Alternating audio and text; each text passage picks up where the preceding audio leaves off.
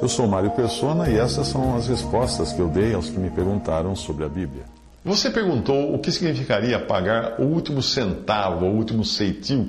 E a passagem que gerou sua dúvida está em Lucas 12, 54 a 59. Eu já posso adiantar a você que essa passagem nada tem a ver com alguma espécie de purificação pós-morte, que algumas religiões até tentam explicar assim.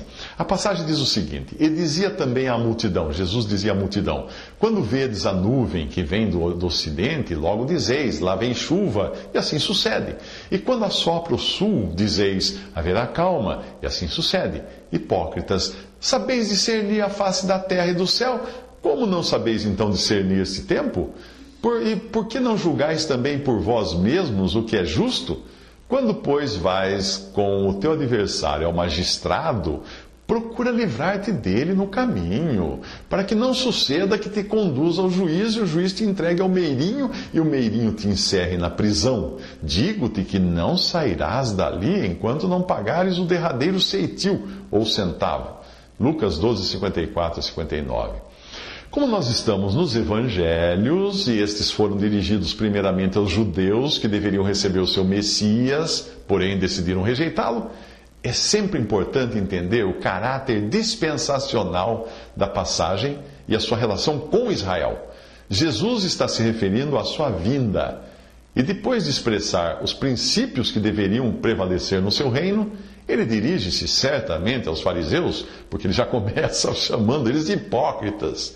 William Kelly explicou da seguinte maneira essa passagem, abre aspas: os homens eram bons para julgar os sinais do clima, eram sagazes o suficiente para formar uma opinião quanto àquilo que observavam, mas eram um tremendo fracasso em julgarem aquilo que somos como seres humanos. O homem não consegue julgar aquilo que está moralmente acima dele, não consegue fazer um julgamento daquilo que lhe diz respeito no seu relacionamento para com Deus, em julgar o que concerne o seu futuro eterno. Nestas coisas eles falharam miseravelmente e eram hipócritas. O seu amor pelo mal tapava seus olhos com um véu de aparência religiosa e os tornava cegos. O amor por seus próprios interesses fazia com que fossem rápidos em discernir e praticar tudo o que dizia a respeito às coisas desta vida, mas falhavam miseravelmente, completamente nas suas consciências, e por isso o Senhor passa a reprová-los. O problema não estava apenas no fato de serem cegos para os sinais que Deus dava exteriormente, mas por não poderem eles, por si mesmos, julgar aquilo que era correto. Esta linguagem é peculiar a Lucas. Mateus fala dos sinais exteriores que Deus tinha prazer em apresentar a eles, mas não tinham olhos para isso. Somente Lucas fala da responsabilidade de julgamento que devia partir deles próprios, e não apenas basear-se num julgamento que já lhes chegava pronto, de fora para dentro. A verdade é que tudo no interior deles estava errado, portanto não julgavam o que era certo. Israel passava agora por seu julgamento, pois é aqui um obstáculo. Havia uma oportunidade de o povo ser liberto, mas será que iriam recusar essa oportunidade? Será que eles jogariam fora essa oportunidade? Eles precisam aproveitá-la, já que não havia da parte deles diligência em serem achados dignos de merecer aquilo que Deus agora lhes garantia pela presença de Jesus. Caso contrário, a justiça seguiria o seu curso e eles seriam arrastados ao juiz, e o juiz certamente iria entregá-los ao meirinho e este lançá-los na prisão. O resultado seria que nunca poderiam sair dali até que tivessem pago o último ceitil. Isto é, na verdade, o que acabou ocorrendo com a história dos judeus. Eles continuam na prisão e não sairão dessa condição de presos até que toda a dívida seja paga na forma de um castigo imposto por Deus, uma vez que o Senhor irá declarar que Jerusalém recebeu da mão de Deus o dobro por todos os seus pecados. Mas Deus não permitirá que Israel sofra mais. A misericórdia de Deus irá assumir a causa de seu povo no último dia, e a sua mão irá executar plenamente aquilo que sua boca prometeu desde o princípio. Fecha aspas. Até aí William Kelly, em Notes on the Gospel of Luke, tirado e saído do Bible Treasury. Vamos ler uma passagem que diz assim: falai benignamente a Jerusalém, bradai-lhe que já a sua milícia é acabada, que a sua iniquidade está expiada e que já recebeu em dobro da mão do Senhor por todos os seus pecados. Isaías 40, versículo 2, essa foi a passagem que Kelly estava citando no seu texto. Se os judeus entendessem a importância do momento em que viviam e estivessem prontos para identificar isso como identificavam as mudanças climáticas, eles iriam logo fazer as pazes com o adversário deles, no caso aqui, representado por Deus, de quem todo ser humano é inimigo. Porque se nós sendo inimigos, Paulo escreve, porque se nós sendo inimigos fomos reconciliados com Deus pela morte do seu Filho, muito mais, tendo sido já reconciliados, seremos salvos pela sua vida.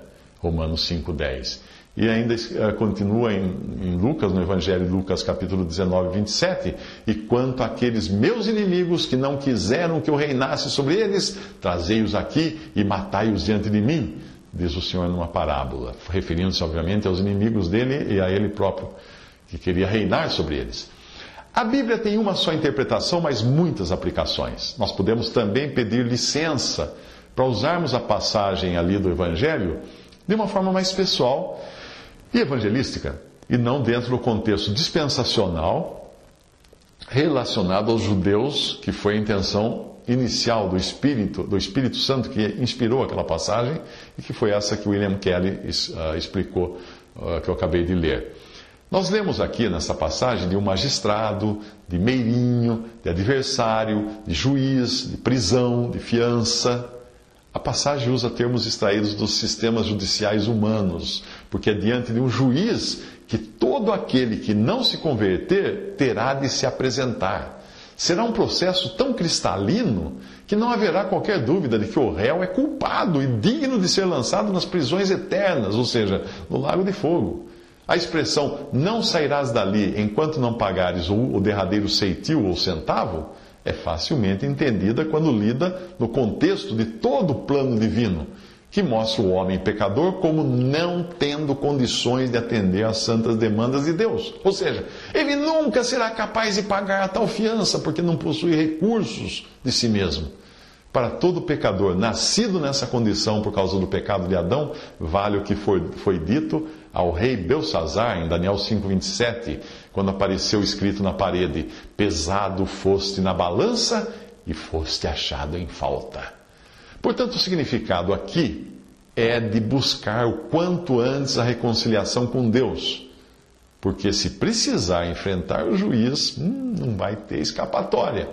A passagem nada tem a ver com o suposto purgatório ou expiação de pecados por meio de sofrimentos, orações ou boas obras. Não, nada disso. A doutrina católica do purgatório não é muito diferente do espiritismo e da ilusão de reencarnação.